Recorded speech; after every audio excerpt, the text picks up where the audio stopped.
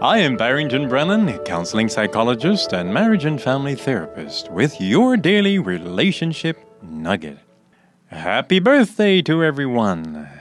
Well, today I'm going to talk about birthday parties, but with a different twist. Most parents adore their little children and love to show to the world how much they love them. And one way parents honor their children and demonstrate their love is by having birthday parties. While having a birthday party can be a wonderful idea and very important in a child's life, it is more often a showcase of the parent's pride than a celebration of a birthday. That's not good.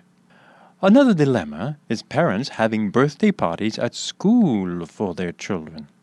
This should not be allowed, at least not the way it is done still in a few schools.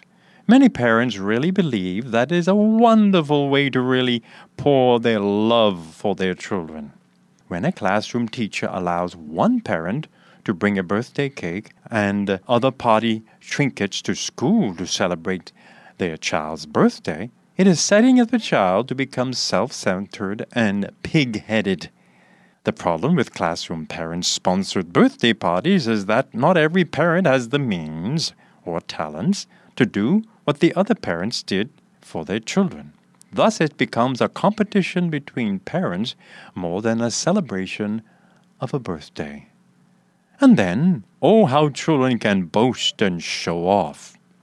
I've actually had or heard children boasting, "My mommy can do plenty things. Your mommy can't do plenty things."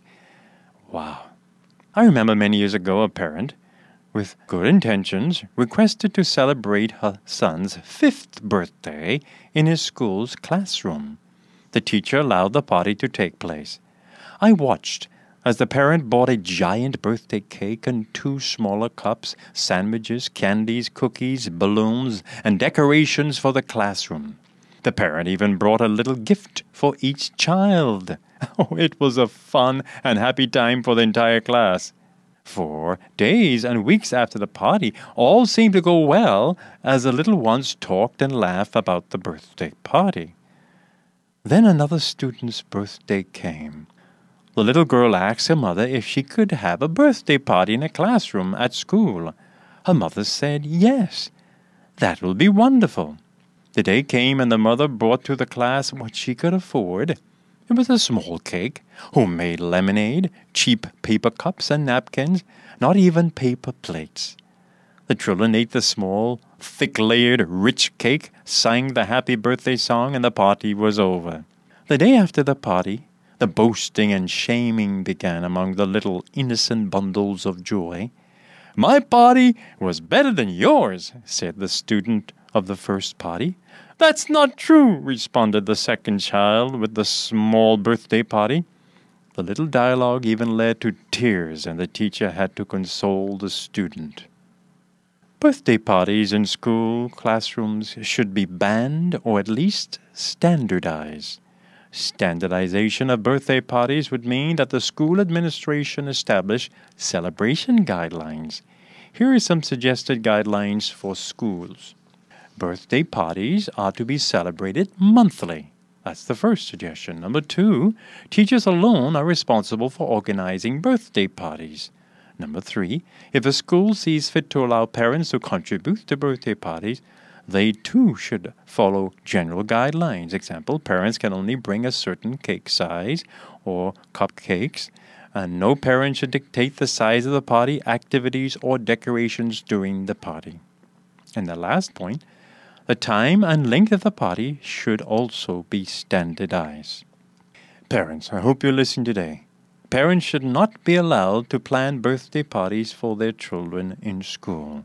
This should be a personal affair at home. Parent initiative birthday parties in school are a hornet's nest of ill feelings or self-centered, borderline narcissistic behavior. No 2 parents can do the same thing for their child's birthday. It becomes, then, a competition and a pride-building occasion for the parent more than a celebration of the child's birthday.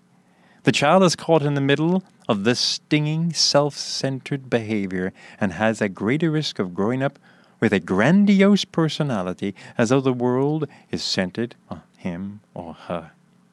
The education process should be an equal opportunity experience. At no time should parents be allowed to use the school to showcase their own financial or political power.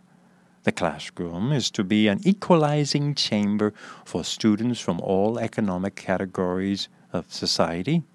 When a student walks into the classroom, he should feel comfortable knowing that the teacher will treat all students alike.